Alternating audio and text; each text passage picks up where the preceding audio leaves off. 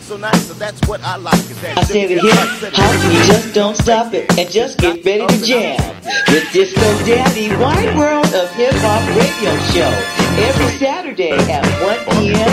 Pacific Time, only on VibeLive.com with special guests every week. Don't miss it.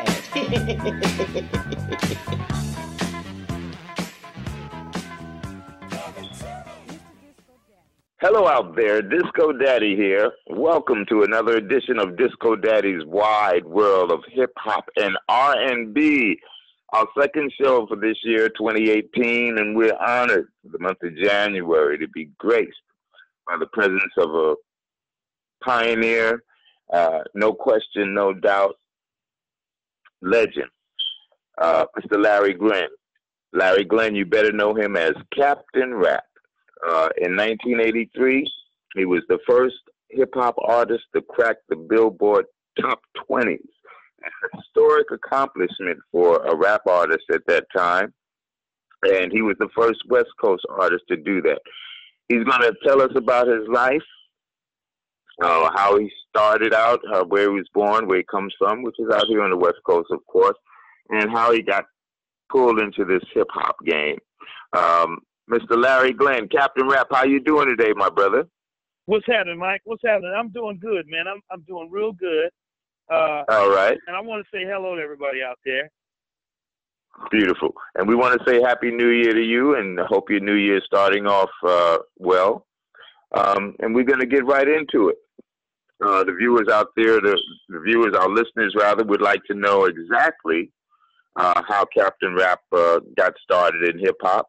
And basically, we're going to take you all the way up to this hour-long interview. We're going to start from your birth and take it all the way up to what you're doing now.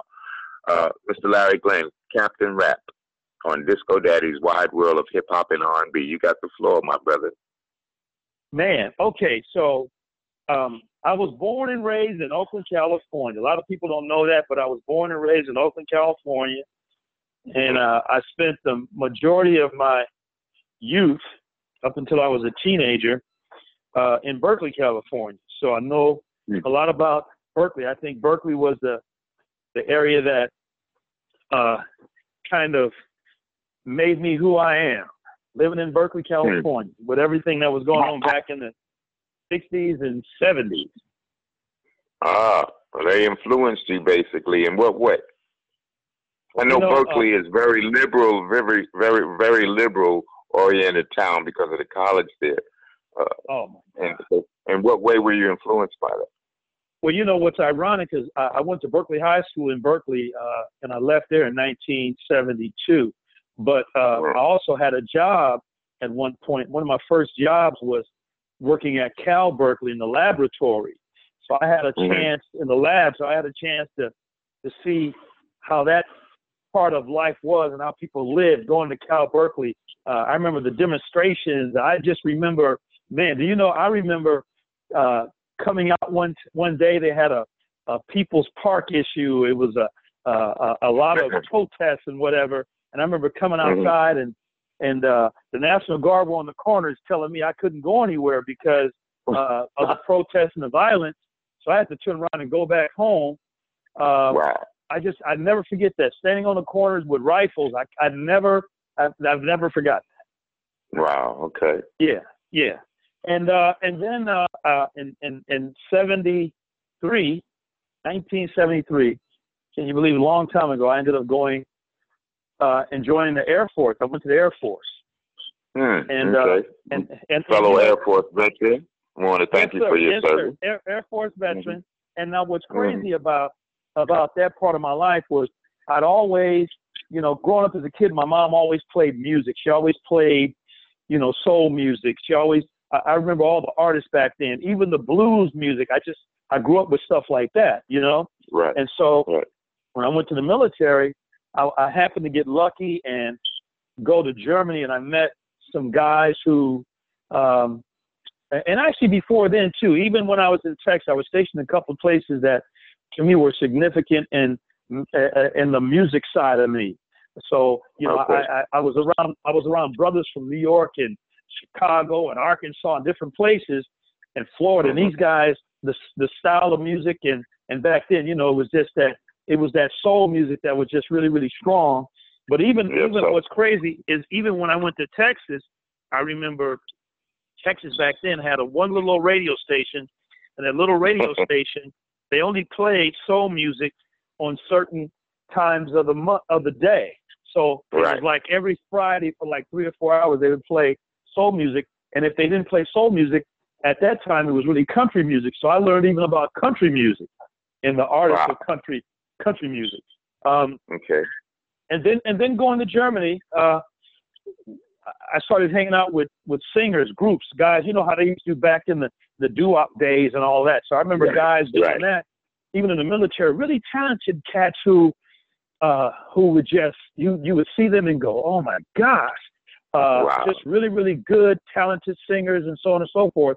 And then I think the thing that kind of made me say, you know, this music thing is just something about it was, I was sitting in an NCO club on the base one day, and these guys walked through, and as I was watching them, I watched them, and they walked over, and they were sitting down talking about how they were going to be performing on the base. And I never forgot that, and I never forgot that moment. And when I finally found out who they were, I remember telling them, man, do you know I play your song every single day, the whole album? You know who it was? Who? It was the Manhattan. Gerald Austin and Blue and the Group Man, and man, you talking that was actually what made me say, you know, and they kind of told me a little bit about the story, the history and all that stuff, you know. But that was actually what made me say, man, you know, it's just something about the music. So, you know, then we turn around and I get out the military, and I go to Long Beach, California, where my family was at, my mother and my brothers and sisters. And what year is this that you leave the military and go to Long Beach? I left the military in 1977, and I moved to Long Beach in 77, and I get me a little spot, and all of a sudden, not long after that, what starts to happen? Hip hop. Okay, hip hop starts to come, and I remember I remember hearing, you know, a little after that, I remember hearing, I think it was 79, I remember hearing the Rappers Delight. There you go. I remember hearing the Rappers Delight. And I remember going, oh my gosh, what is this? And just hearing the song, and I used to, you know, like everybody else, we were pumping that song. And then not long after that, the guy who I considered my idol, I used to tell people that. I even told him that when we met one time. I told him, I said, man, had it not been for you, I probably would have never done this. And that was Curtis Blow. When I heard Curtis, I told him the same thing, Captain Rapp. Yeah. Because I saw him in 1980 when Roger Clayton, Uncle Jam's Army, brought him out here. Right. I told him the same thing. I didn't meet him then. I met him just a few years ago, actually, you know, when I joined the Universal Hip Hop Museum. But that was the same thing that came out of my mouth. He was an idol for me because at that time, if you remember, groups dominated. Right. And they were all East Coast groups, Grandmaster Flash, The Furious Five. You know what I'm saying? A solo rapper was an oddity, actually, in the beginning. Right. And well, I was trying to put a group together, but I couldn't find good rappers. That's a whole nother story. And I decided, Curtis Blow, he's doing it solo. I could do the same thing. But go ahead, my brother. This is well, you know Captain what's Rapp. crazy? Right. What's crazy is the one thing about Curtis that caught me was Curtis had a vibe on him, and Curtis, to me back then, he could throw them lyrics out, and the way he put his stuff together, and the music was always banging, and he was the man. Okay. Yes, and he was. So, he still is. He's the king. Man. Oh yeah, yes, without a doubt. And so when we talked about Curtis, when I would sit down and write raps, them, I would always use a Curtis Blow instrumental.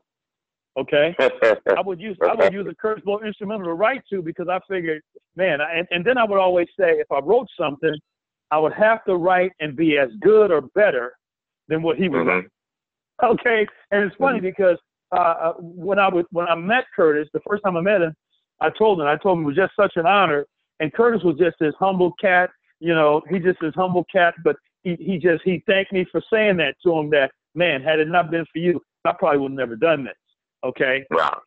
And so then I guess what happened was I'd gone out with a partner of mine one night. And at that time too, I was just kind of doing it to be doing it. I really wasn't focused on doing it for, doing it in a professional manner or anything like that. I was just doing it to be doing it because I love the music. Right. Right. And so all of a sudden I go to this club one day. What's funny is every time I think about the club, I can't remember the name of the club. I just remember going in there, and it was around the time that Magic Johnson was picked by the Lakers.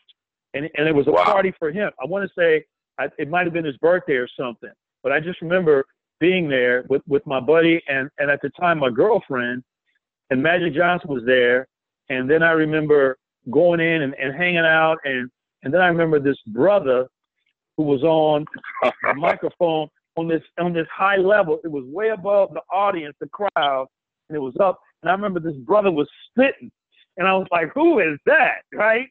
Who is that brother doing that? And the vibe was just killing me. And I said, whoever that is, I got to find out who that is. And guess who that was? Disco Daddy. Let me cut in right now. Let me interject that moment. I just got to take the story. This is Larry Glenn, Captain Rap, telling his story on Disco Daddy's Wide World of Hip Hop and R&B. But I'm going to just interject for 1 minute.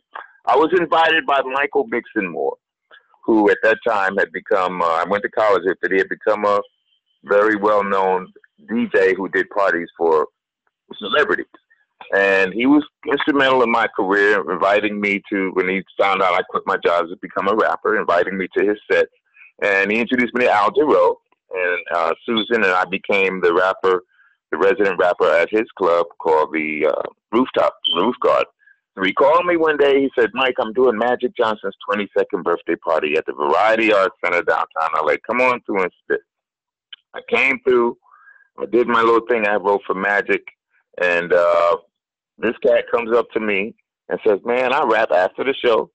And we were both standing there watching this line of girls coming up to Magic Johnson's table, who was sitting with Michael Johnson. No bodyguards or nothing. They had a big glass bowl, and they would come up, talk, say a few words, and put their number in the phone on a glass bottle or glass bowl that was sitting on the table. And we gigged off that for a while. So then I told him, I said, well, if you rap, come on by my house. And I was planning, because I had just beaten Ice-T and gotten a recording contract, and I thought that I would follow the East Coast formula. After my record got played and got to be hit, then I would produce records on other rap artists. Larry Glenn, Captain Rap, came over to my house. He was so cold on what he had written. I said, wait a minute, I'm going to call my producer and tell him I'm changing the whole concept of Disco Daddy to Disco Daddy. Larry hadn't thought of his name at that point, or maybe he did. He's going to continue the story for me, because I asked him what he's going to call himself. And before I called Duffy Hooks, who had signed me, to change the whole thing, Duffy said, man, are you sure, Disco? You know, we signed you. Man, I said, man, listen, it's Disco Daddy and Captain Rap. There's no question. This cat is the bomb. And rather than try to produce him later, it would be a hell of a, because there was no Run DMC at this moment in time, 1980 August. You see what I'm saying? I said, in my mind, I saw the uniqueness of what we were doing, just like we were talking about Curtis being unique as a solo. I said, wow, a duo, that would be, plus it takes the weight off each rapper, because you're trading verses. The whole show is not on you. You don't have to memorize the whole song and everything. And it just, and plus you were good, you look good and everything. I said, this will work. And the rest is history. So go ahead. You can start from, I guess you can continue from where Magic Johnson's thing is and just tell your side of it and continue. And this was August 1981, you guys, the meeting of Disco Daddy and Captain Rap. Man, you know what's phenomenal is that you can remember the exact month and year and all of that. Yeah, it's phenomenal to me, but yes. And so that's when you and I met, and I had already been like, I was just enthralled by the fact that you could flow the way you flowed, and you just had this thing about yourself. And I was like, man, and actually I really didn't think about doing it with you I don't think I had a thought like that at all.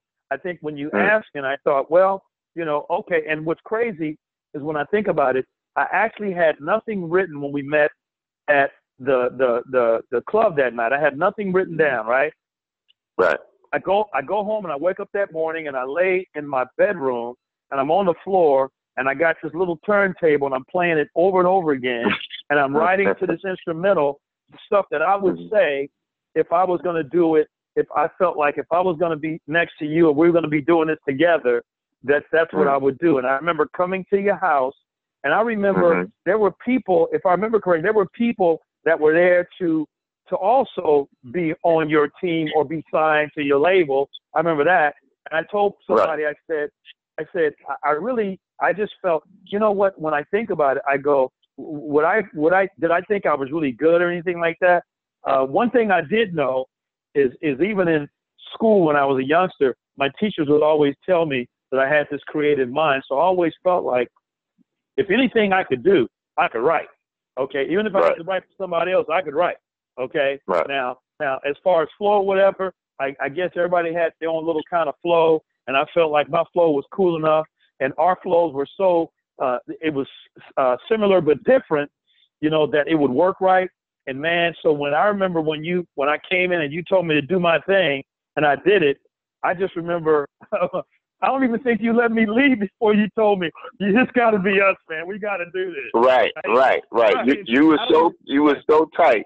You were head above and heels above everybody else because your shit was. I didn't even have a track to play. You just flowed without no music. Right. And then I said, "Wow, you know, the shit was tight." I said, "Well, this is what we're doing. It's a gigolo dance out." Definitely wanted me to come up with something, so we're gonna do this thing to. And I'm using Rick James. Give It To Me Baby, which we hadn't got permission to use at the time. Right. And this was before even samples were illegal. This was before, you know, there was that cloudy period when people were using samples, but there was no mechanism to apply to the record company to use samples. And there hadn't been any legal verdict on, well, you got to pay the artists for samples, for sampling their music. At that point, we were doing it all before. So we thought we could get away with it. That was me and Duffy. But Duffy had a second thought about going to Motown and actually asking for permission to use the thing, which I hadn't thought about because I'm thinking Motown will never give us. So Rick's record was still out. It was only been out 6 months, you know. And I have been using it. In fact, that's what I used to rap at Magic Johnson's birthday party. I was using it because there were other rappers popping up here and there, and I've been doing this shit for 2 years. But I wanted to separate. They were using Rock Skate Roll Bounce or Good Times. Give It To Me Baby by Rick James is fast. Right. So just like Little Richard, who was a friend of mine at the time, he told me that Pat Boone, the white dude, would copy every song that he made. And that's how Pat Boone got famous, okay, in the beginning of his career by copy. He said, so the only way I could stop that is I had to sing fast. Because Pat Boone couldn't sing fast. So all his songs, Tutti Frutti, Richard actually told me that. And so I remembered that. He had told me that a year before when I told him what I was getting ready to do. So I started rapping to Rick James. And that's how he came into the picture, and that song even so I said, I'm going to take these two verses out, go home, come back, and we're going to go into the studio or whatever you got. When you came back, Captain, your shit was on the money. Everything fit in. Everything was tight. And it made sense. And that was the birth of the first West Coast rap record, Gigolo Rap. Now, after that, do you remember the studio, what that was like, going into the studio to record that? Oh, yeah. I remember the studio. That was the first time I'd actually had been into a studio. And so I was kind of enamored by that, you know, just kind of. But you know what? The one thing I felt was I never went in nervous or anything like that. I just felt like as long as they could turn the light off. I used to love to have the light off, so I could play like I was in my own world, and then I would just spit that way. As long as the light was off, play the track, man, and let me go. You know, so yeah, I remember that. Learning the process of how they put it all together. That was something that, you know, because all that was new, and I always felt like, I just tell people, I said, man, I felt blessed by having the opportunity to do that. When I think about leaving the military and all of a sudden, not long after that, ending up on a record and people, I remember the first time it came on the radio and all of a sudden people would say to me, man, I heard your song on the radio. And I was like, did you? Because I don't even think I had heard it yet. And then all of a sudden you start getting all those calls from people because now the song is on the radio and now people either want to talk to you, they want to hang with you, everybody want to talk to you now because you're on the radio. Right. Now you had never DJ'd, you had never recorded anything up to that moment. You're one of the unique stories in hip hop of persons who didn't start as a DJ or start as a b-boy, anything like that. This was actually your first experience, even though you had talent. I'm gonna give you that straight out. Right. But you had never actually performed in public in any type of way, had you? Never. You know, and that's why too. Look, I learned a lot from you, and I know you know that. I learned a lot from you because if you remember, there were times we would go to perform, and I never really performed before, right? And so I would I would be thinking one thing, and if something happened, I would go. I know you remember the time we were at this. I remember we were at the club. Now here's what was funny. I'll never forget it. Yeah, I remember listening to LL Cool J, right? And LL Cool J. I remember meeting LL when he was like 16, and I remember LL in one of the songs he had talked about when he walked into the party, people would say things like "There he go" kind of thing, right? Right. So I remember we walked into this club, you and I remember people started whispering, that's them. And I remember the feeling of people knowing because we used to go to club after club and just rock that club, right? That's right. And I remember them saying, "There they go." So me and you walk up these stairs. I remember the stairs that were on the right. We walk up to I can't remember the DJ or whoever it was, but I remember they set it up for us to do something. It might have been 11 o'clock at night or whatever, you know. I will never forget what's crazy about the whole thing, even back then, how many, if the women knew that that's what you did, you could hardly walk without somebody saying to you anything except man. You know what I'm saying? Yeah, it was just a wonderment of somebody who could stand on stage and do that. It was so new to people. They were fascinated. They were just even before you said anything. Right. I remember, I got to tell this story. What's crazy is for me to walk up. I remember I walked up the stairs and I couldn't wait I could not wait to do it. I couldn't wait to get up there and throw down. And I remember we were up on stage, and it's the first time it ever happened because I'd never done that before. So I was learning. I could sit in the room and write. I could write all day. You give me an idea, or give me a concept or a hook idea. Because one thing about you, to me, you were the king of the hooks, right? I said, if Disco Daddy come up with an idea of a hook, I can do the rest. You just give me a hook. Then we were up on stage, and I remember it was my time, the flow, and all of a sudden I had a line where it said, you know, something where I had to get the people to respond back to me, right? Right.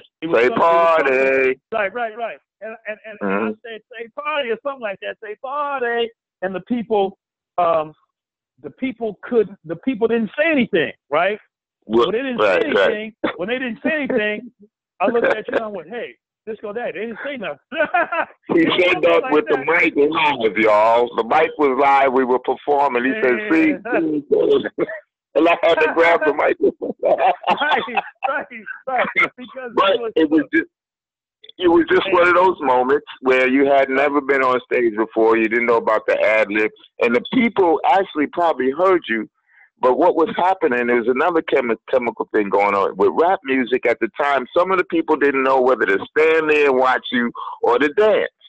You see what I'm saying? Right. Because you weren't a band, or we weren't a band, or, you know. So there was that period you went through. So some of them heard you, but they didn't know they were supposed to say party because we weren't on the East Coast where the audiences back there already been conditioned that this is what rappers do. They call. You see what I'm saying? We were on a whole new thing, so it wasn't your fault. You know what I'm saying? But after that, we got you know on the same page. Just fake it, even if you don't act like you hear them saying something, and but nobody will never know. You know what I'm saying? Except us up there on the stage, and gradually.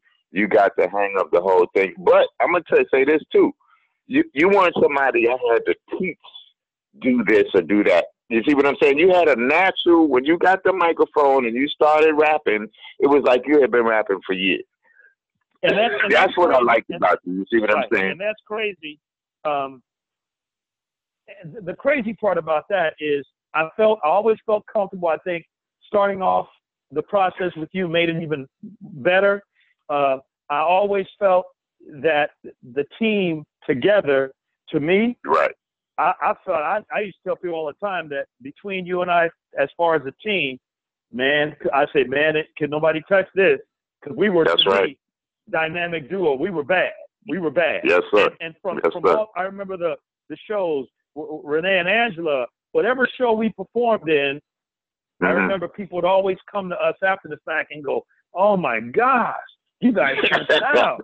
You know what I'm saying? I remember that. Yeah.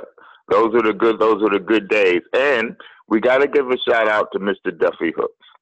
Right. Duffy Hooks, he started the first West Coast rap label. And I had beat Ice-T at a contest at Carolina West a few months before. And he happened to be there. He was there for both weeks of the contest. Ice-T never talks about this, but it was a 2-week contest. He won the first week, and he always says he won the contest. But the second week, I came back, dusted him off, and Duffy stepped up out of the audience and gave us our recordings contract. Now, the experience with Duffy, I'm sure you'll agree, was copacetic. There's a story in there, because I won't take away from Duffy anything, because he was a visionary. But we got signed, and then we were invited to KGFJ's office to meet with J.B. Stone, who introduced us to a guy who wanted to take us national. Right. But me and you looked at each other, and that was like our dream come true. Right. This moment here started the unraveling of the group. Captain Rapp and I never had any personal fallings out. There were outside forces that forced me to break up the group. But Duffy turned the deal down, which from his perspective as a producer, he said, man, if I give my master to people, you know, my dad told me about doing that because you'll never get paid. And his dad had experiences, you know, coming up in the 40s or 50s where that was actually done to black people. We were ripped off left and right. Even Little Richard told me about that because he got ripped off. But for us as artists, it was a bad decision because it stopped right there for us. You know, we couldn't go any further. And Duffy got caught off guard because the record got played unexpectedly. Nobody was playing West Coast raps. That was the other thing we were recording under. We had that hanging over us, and we were doing all this, we may not even get on the air. But when it did, it caught everybody off guard, including Duffy, who didn't have the money to pick up enough records to meet the demand. And this story goes into Cletus Anderson, who we're going to be interviewing later this month also. Cletus Anderson actually stepped in and saved West Coast hip-hop, which at that moment, the only things that composed West Coast hip-hop, there was no Snoop, Ice Cubes, or anything. The whole of West Coast hip-hop in 1981 till 1982 was Disco Daddy and Captain Rapp. That was it. And by saving Dusty's hide and coming in with money, then he saved West Coast hip-hop because it would have died right there. A record on the air with nobody, you can go to the shops and buy it nowhere. Cletus Anderson did that.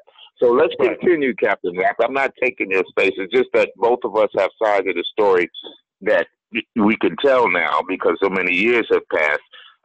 He sold our master to this other cat. Right. I'm going to call him Flying Ball Live. His name was Joey Jefferson. And tell us what happened, Captain Rapp, when Duffy paid us. He paid us. He got mad. We got mad at him because he passed on a deal which would have blown us up nationwide. But he did pay us off. Then he sold the master. What happened? So I remember Duffy explaining to me about Joey Jefferson. I remember that part. I remember going down to Joey's office to meet with him. And I'm telling you, I remember walking in, and Joey had this vibe about himself where he just felt like, to be honest with you, he felt like if we were going to be with him, he was going to own you. It was all about ownership. You couldn't say anything. You couldn't, the creative part, you could be creative, but he was going to be, in essence, in charge of all the processes. And basically, you would do everything at his whim, at his time, whatever way he wanted to put it. And I basically told him that wasn't working for me. Right. So I remember him saying, well, this is how I can do it. I can take what I have already. I'll never forget he told me that. He said, I can take what I have already and take your name off of it and put somebody else's name on it. And I remember looking at him, and I was sitting in his office, and I remember looking at him and thinking, I'm about to jump out of this seat. I never forget that. I said, I can't believe he's telling me that, because at the time I was thinking, I said, now, you know, I got people dependent on me. At this point, when I told my family, I'm going to devote 100% of my time to this music. All right. So all of a sudden you got some guy who's not creative at all, who just had a business, and he wanted his business to run. He wanted to take me and you and put us in his business and run us. And I was like, I'm not doing it. And then with the threat was, say it again? Go ahead. I was about to say the same thing. He threatened to change the name of the group on the record if we didn't sign with him. I signed with him. Yeah, I didn't because I realized that even if I signed with him, I wasn't going to get any money. I realized that. Right. Just from the conversation, and I said no. Right. And after that, he changed the name of the group anyway to Captain Crunch and the Funky Bunch. Funky Bunch. I'll never forget that. Right. I never forget that. And it's on. Yeah. It's on Discogs, man. Yeah. I was like, you got to be kidding me. So, you know, well, I always say things come back. Things do what they do for a reason. Okay. So I remember. I just remember that process, and that's when, I don't know if you remember, but at that point I decided, I said, well, the music thing has been cool, but I realized what it is. You got people that are in positions because they might have a little bit more money than you or I did at the time. Right. And even though we were the creative forces behind it, they were going to tell us what to do and how to do it and be in charge of it. And Joey never said to me, look, I want to work with you. So can I give you $5,000 right now or $10,000 or whatever? He didn't come like that. He was basically saying, I'm gonna take the money and put it into this thing and whatever. And at the time now, I had no publishing company. I don't even think I knew at the time about the writers' royalties. We didn't know anything. Neither one of us knew anything. We couldn't afford an entertainment attorney.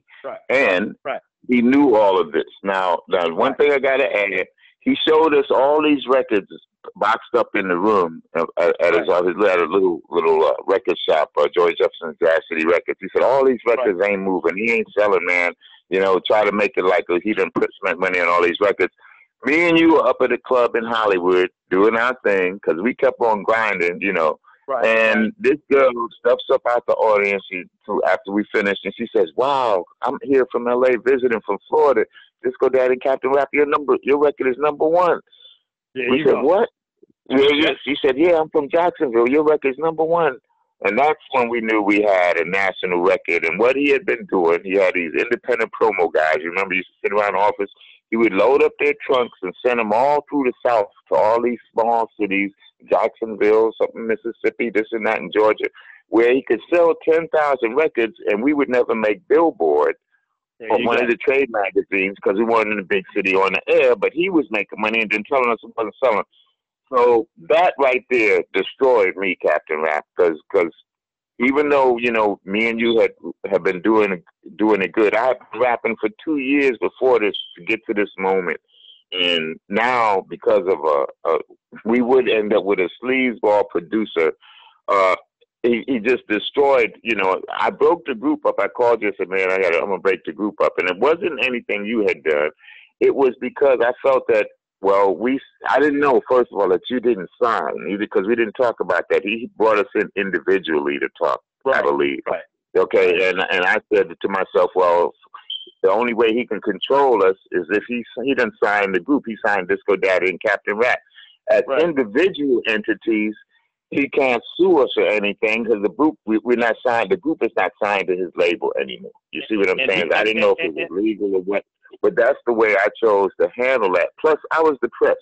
I went into depression for about a year and a half because all the ideas for our second record and that never came to fruition. We had some really good ideas. Joey wasn't smart enough to really, to me, put that together like he should have. Right. And the thing I remember is when you told me that you had to break the group up, in my heart, I felt crushed. I never forget that. I remember walking around going, man, here I go. Yeah, you told me that, man. I apologize publicly. I said, here I go, all on the radio, records playing, everybody's talking about me from Long Beach to L.A. because, you know, my mother lived in Long Beach, my dad lived in L.A., and I had a lot of friends that were in L.A. One of my best partners, he knew almost all my partner knew everybody. So he would say, let's go play baseball with the Jacksons. Let's go do this. Let's go do that. It was always something. And everybody was that gold? Remember, you talking about it gold? Was gold? Exactly. Right. I remember you introduced me to him. Right. He knew, because of his thing, he was a record promoter back then. So he knew everybody. Right. And so he would say, hey, so-and-so's going to have a party. You know, Eddie Murphy's going to have a party. We were always hanging together. He was like my boy. And then he was the one that after we broke up, he told me one day, he says, so he asked me, he said, what are you going to do? I said, well, my girl just left. She went back to Colorado to spend time with her mom. And I said, I'm thinking about going there for a while just because it'll give me a chance to get away and kind of clear my head. So he says, you really want to do that? He says, man, you know, you could stay here and make some more music. He says, you should. And I said, well, I'm probably going to go away because she had been asking me to go with her. So next thing I know, I'm on a plane and I'm headed to Denver, Colorado, right? I'm headed to Denver. Okay. And I remember walking into, and I was all right. I was all right. I was okay for a minute. Okay, I would hear hip hop music in Denver. I would hear stuff. I would hear the groups. I think at that time, Grandmaster Flash and the Furious Five, they were really banging hard at that point. You know, because I would hit some of the clubs. But I remember going into a club, and all of a sudden, the song played. Right, our song played all the way in Colorado, and I remember walking up to the DJ and saying, "I said, where'd you get that at?" He says, "Man." He said, I get this stuff sent to me, man. You know, this group is out of LA, man. You know, this group is bad, man, blah, blah, blah. And I said, well, that's me, right? He said, no, it's not. I said, it is me, right? And that was and that guy's name, matter of fact, the last I checked, he was still on the radio in that area. His name was Al Yapap. That's who it was, Al Yapap. He was on the major radio station in Denver. Was funny. And so we became friends because he said, oh my gosh, now here Captain Rapp is in Colorado living. It was crazy. and then not long after that, I get a call one day from Cletus saying, What year is this? What year are you at now? That was probably, let's go to say, I want to say 82, early 82, I'm thinking. Okay. And I get a call from Cletus saying, hey, you know, I think he had tried to contact me, but he couldn't in some kind of way through Kelvin, through my brother, to my mother, and it got to me. He says, hey, I got an idea, and I want to know if you'd write the song for me if you do it. This is Cletus Anderson. This is Cletus Anderson again. Okay. Right. So I told Cletus, I say, no, man, I'm cool. I said, I'm not really interested. And he says, and it was funny is when I said I'm not interested, Cletus kept calling me. It was like almost every week he would call me to say, I really want you to do this, man. And so finally I said, okay, look, I said, what is it that you want me to do? He said, I'm going to send you the track and I want you to listen to the track. And if you can write something, and this was what Cletus would say. Cletus would say, I want you to write something where people are in pain and people are hurting. And he would say that, right? I want that. You know, I want that kind of song. I wanted, you know, people. And so I get the track and I listen to it. And I remember listening to the track, and I remember it was the beginning track that he had sent me was a basic track that was done by actually the guy who was a good friend of mine, Rich Kaysen. Rich Kaysen had done the track. Rich Kaysen had done the track, and what's ironic is Rich and I had done work before I left to go to Colorado. And so as soon as I heard it, because one thing Rich could do, Rich could make a simple track, but it could bang, right? He could make a simple track and bang, just like he did with the Formula, what was it, Formula 4, I think it was, and the different songs that he would do. But anyway, so when I heard the track, I remember writing to the track, and I'm sitting there singing to the track, and I always felt like I always felt like if I was going to do a track on my own, so to speak, I wanted to do it with some singing in it. I always felt like that. I just felt like I want to do something, and I want to put a rap down, put a good hook on it, and do something. And long story short, that's how Bad Times I Can't Stand It came to life. That's how it came to life. Okay, now you come up with the concept, Bad Times, the title and everything, and you're in the studio recording it. There are two very famous producers who weren't very famous at that time. They were part of someone else's band. And you happened to run into them, and it changed the whole direction of what you guys were laying down in the studios. Why don't you tell us that story? This is how Bad Times, what the people out there end up hearing on the radio, came about. So what's ironic is I get the basic track, and we're working on it. But what happened was we had worked on it one day, and I kind of went home to marinate to it and kind of feel what I need to do and all of that. And as I'm rewriting certain parts and whatever, so I remember I'm in Hollywood. I'm on the corner standing by this light, waiting for the light to change to walk to the studio. And we were really, really at the studio we were recording at was like one of the best studios that I could ever gone to.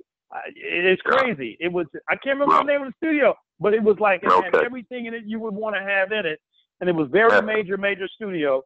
And so, anyway, so I'm standing on the corner, and this girl is on the corner to my right, this lady, young lady, and I say hi to her, and she says hi to me.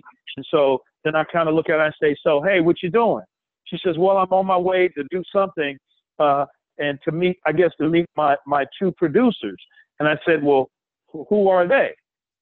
And she says, oh, you probably wouldn't know them. And I said, well, who are they? And she says, well, they're Jimmy Jam and Terry Lewis. And I went, I know who they are. I know exactly who they are. And so she says, you do. And I said, well, how did you, her name was Dina Andrews. Dina Andrews was on that corner, and her and I started talking. And here, what's crazy is we are friends to this day behind that connection. Dina and I, actually just moved back to L.A. Let me just interject. Jimmy Jam and Terry Lewis were members of The Time, Prince's band, and they had just gotten fired by Prince at that maybe a month or so within the same month that you met him. They'd just been fired by Prince for moonlighting, which Prince didn't like his artists to do. At least that's the popular story.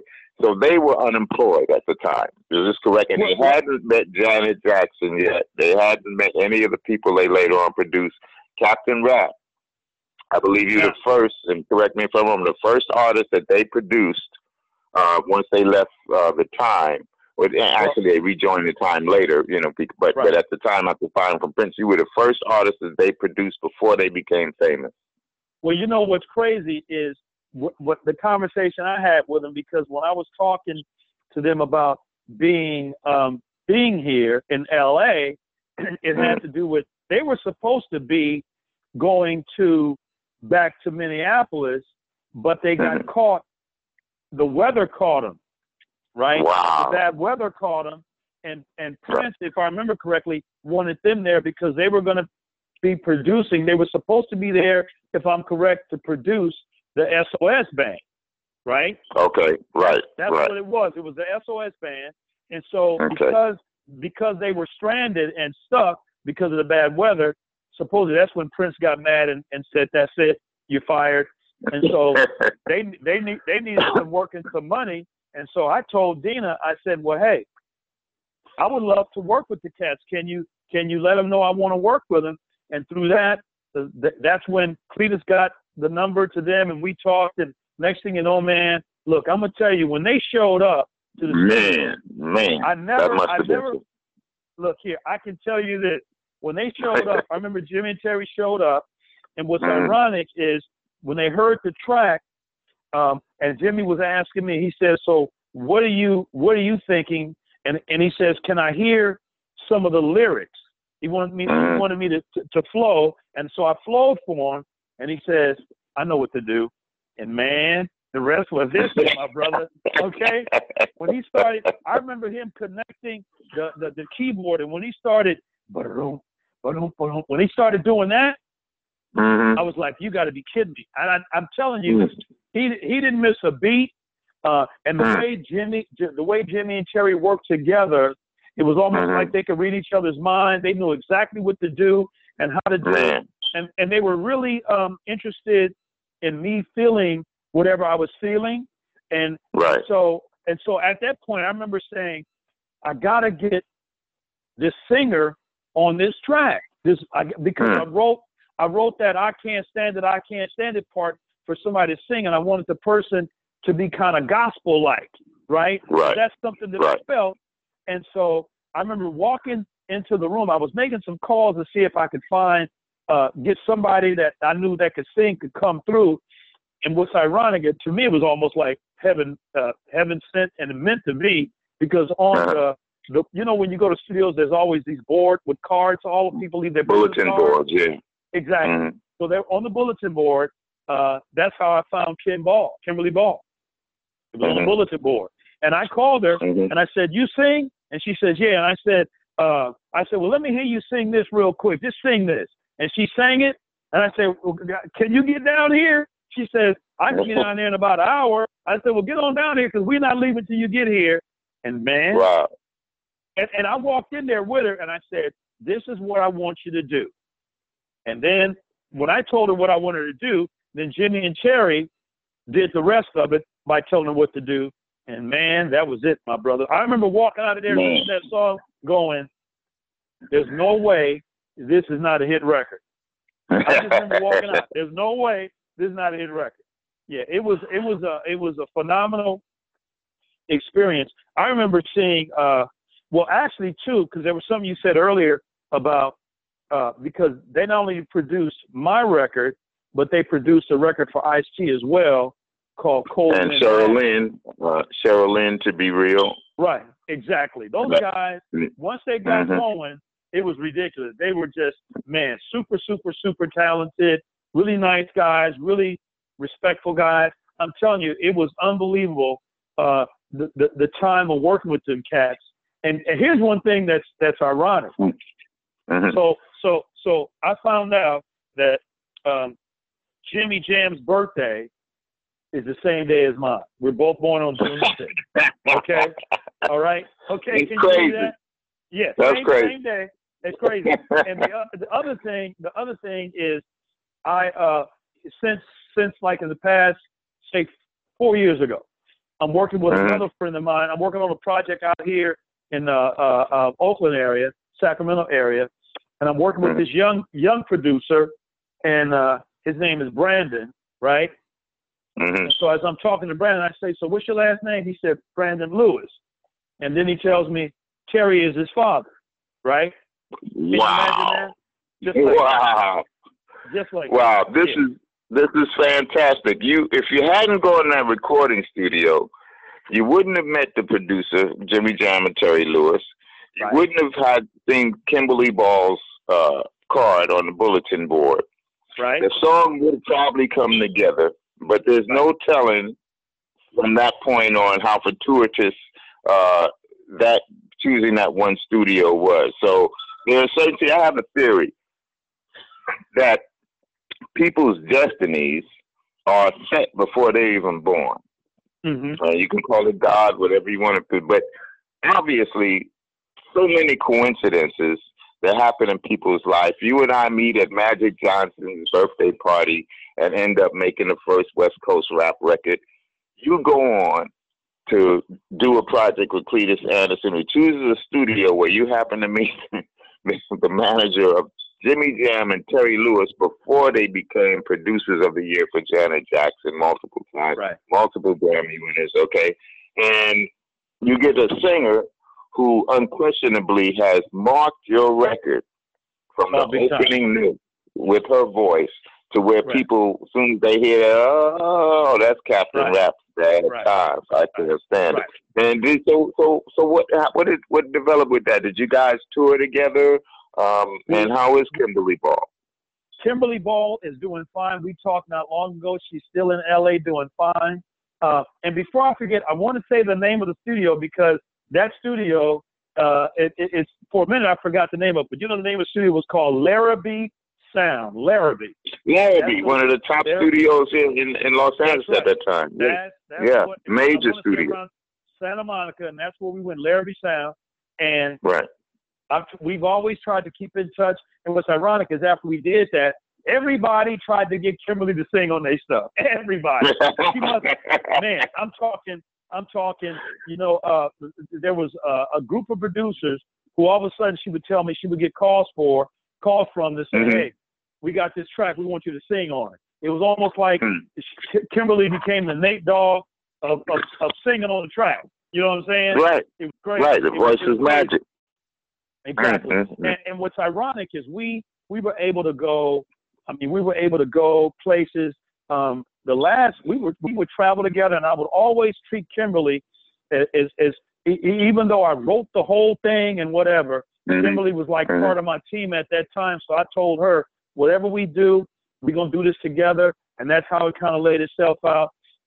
We did some touring in New York. I remember one time Kimberly and I flew to New York on a red eye, and we get there, and the thing was right before, I want to say it was right before Christmas, I want to say, and that was probably around, I'm thinking it was around 1983, I want to say, when the song had come out. All of a sudden, man, we were getting calls. I was getting calls, and I didn't have a manager, so I was doing it myself, right? I would tell people, say, call me, you know, talk to me and let me know, and we'll get there. And I remember going to New York, the Bronx, Brooklyn, all the different clubs, man. I mean, oh my gosh, the clubs in New York, it was unbelievable, right? And we would go and come out, and they really, really wanted to see us do this. Bad Times, I Can't Stand It. And what's ironic too is people had, when you look at the song, people would always say, even though I never wrote it that way, they would say it was the song that was the West Coast answer to the East Coast song, The Message. By The Message, right? Which I believe to this day, But you weren't inspired by that. It just so happened that the things you were writing about were the same things they were writing about. Exactly. See what I'm saying? And you see what I'm saying? When I was sitting in the neighborhood, and I would sit down and watch some of the brothers or watch some of the things that would go down, I was writing that kind of stuff. And I remember taking some stuff from, that was the time when Reagan was president. I remember looking at that. I remember just some of the current events I would write about. But I'll tell you to this day, man, and this is the truth. Every time I listen to that song, when I get to the end, the last verse about gangbanging, right? I remember when I hear that song and it talks about that part about the gangbang, the colors and all that, because the LA was really big at that point with that going down, right? And I remember people would call me and say, man, how'd you come up with that? How did you write that? And Kim, because of hearing that part, it was almost like she was singing and crying at that part at the same time, because at the end of that rap, this lady was stabbed to death and she died behind some gangbanger trying to snatch her stuff or somebody on drugs or whatever. But the good thing is to this day, that song still affects me when I listen to it, because I swear I will sit down sometime and go, God made me write that. I didn't do that on my own. You know what I mean? What I'm talking about. Yeah. I didn't do that on my own, so it is what it is. But yes, those were some really, really good times, my brother. Really good times. Okay, well, bad times. All that inspiration was because of you and I starting off meeting at the club. Right. Now, bad times also established another historical point. All of a sudden, bad times, Captain RAPP is on the Billboard record charts. Tell us how that happened, how that came about, when you first became aware. And at the time, did you know you were the first West Coast artist? Well, they weren't. It was only you and me at the beginning, but the first West Coast artist to chart Billboard with the rap record. Were you aware of that at that moment? How did you become aware? Well, you know what's crazy is I remember I didn't really know anything about SoundScan or anything about that at that time, right? How they would chart the records and all of that. And so I remember one of my buddies called me one day, and he goes, Captain RAPP.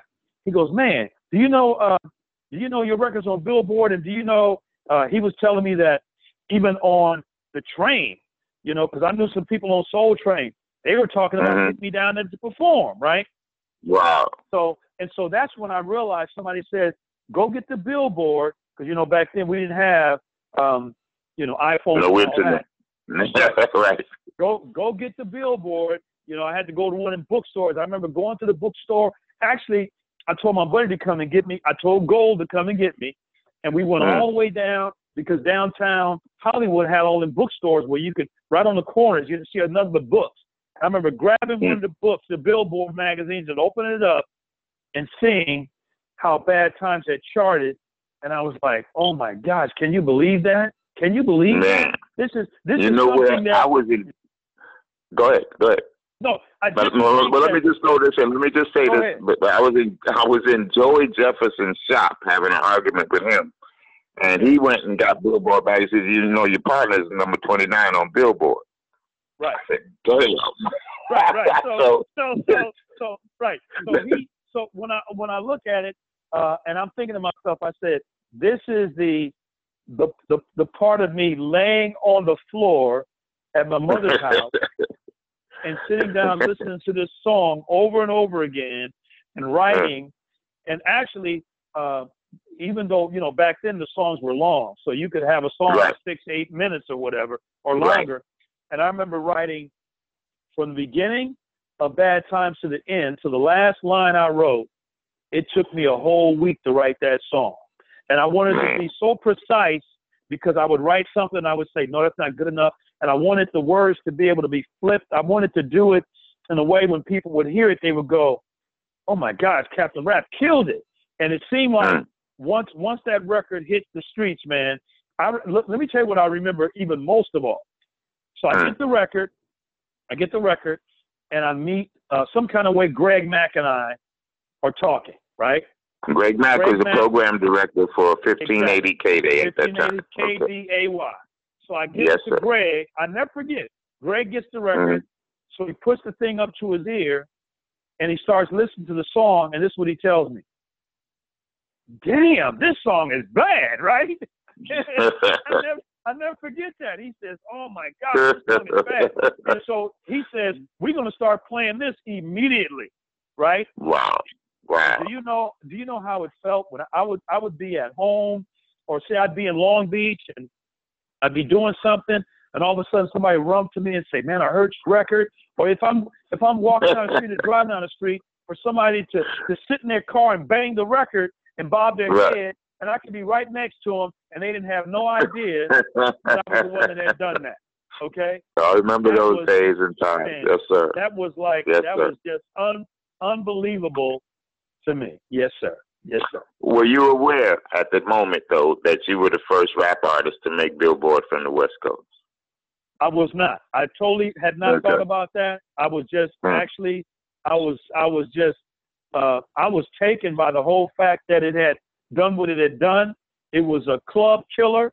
That was one thing people tell me. Some people would say they loved the fact of how Ken did on there. Some people would say they loved the fact of how I rapped on it. Whatever it was, I was like glad that anybody that gave me some love on that song, or just told me they appreciated it, I just felt blessed because of the fact that when I would think about, 6 months ago, I was sitting in Denver, Colorado with my girlfriend, and then all of a sudden I broke up with her and I came back to California, and all of a sudden, even when she got the record and realized it was me and she's in Colorado, you know what she wanted to do then, right? Get married. She wanted to hook back up. It was like that. And I used to tell her, I said, this is something I got to do. I want to do this. So, yes, it was, yeah. Oh, my God. That was history. Disco Daddy's Wide World of Hip Hop. We're talking to Larry Glenn, Captain Rap, one of the most interesting stories in hip hop, because he didn't start as a b-boy. He didn't start as a MC or anything like that. We met. He was cold-blooded and formed our group, and the rest is history. We want to know what Larry Glenn is doing now. What has happened since those recording days? We've all moved on. We always keep our fingertips in the music. So what is Captain Rap doing now? So what's crazy is I had always kind of decided to dabble in some music some kind of way. I would always run into artists, or I would send somebody, if they were looking for somebody, I kind of always knew who to hook somebody up with. And so just recently, I would say 4 years ago, let's go 4 years ago. Mm-hmm. So 4 years ago, somebody comes to me with, somebody said to me, hey, I got somebody that I want you to listen to. They're a really good singer. And for whatever reason, they're just not being able to do what they need to do. So I said, okay, let me see him. So a good friend of mine, her name is Tanya. I'll just say Tanya, introduced me to her. It's actually her niece, but she would say her daughter because she raised her.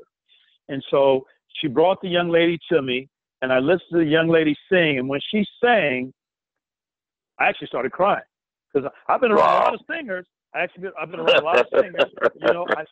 I spent 8 years up in LA working with Leon Haywood when he was doing She's a Bad Mama Jam and all that stuff. So I had a lot of people I worked around. But when that girl sang for me, I remember tears came to my eyes because I said, I cannot believe that anybody can sing that good.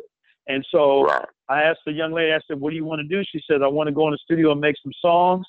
And so that's what I did. I called one of my good friends up. They call him DOA, Derek Allen. I called Derek up and I said, hey, I want to bring this young lady to you and let's see what you think. And when he heard her, he looked at me, he says, when do you want to start working? So we went to work. We went to work. It didn't take long. We went to work and we produced 9 songs on the girl. And what's her name? You want to give her name out now or what? Her name is Kaylani. Everybody knows about Kaylani. That's who it is. Kaylani is the one that we did some songs on. And so she's out there now. She's out there in LA doing her thing. She's doing really well, without a doubt. She's doing really well. Most people know Kaylani from Oakland. And so since after that project, I decided to start a record label. I decided I have a young producer who I believe, I spent some time with getting to know Dre back in the day and his style. And I remember when Sir Jinx would do his thing, I kind of watched him. And some of the producers around, Battle Cat and all those guys. So I kind of watched guys and listened to guys and to see how they did what they did. And so I found a guy. His name is Max, and Max his production company is called Keys Waves.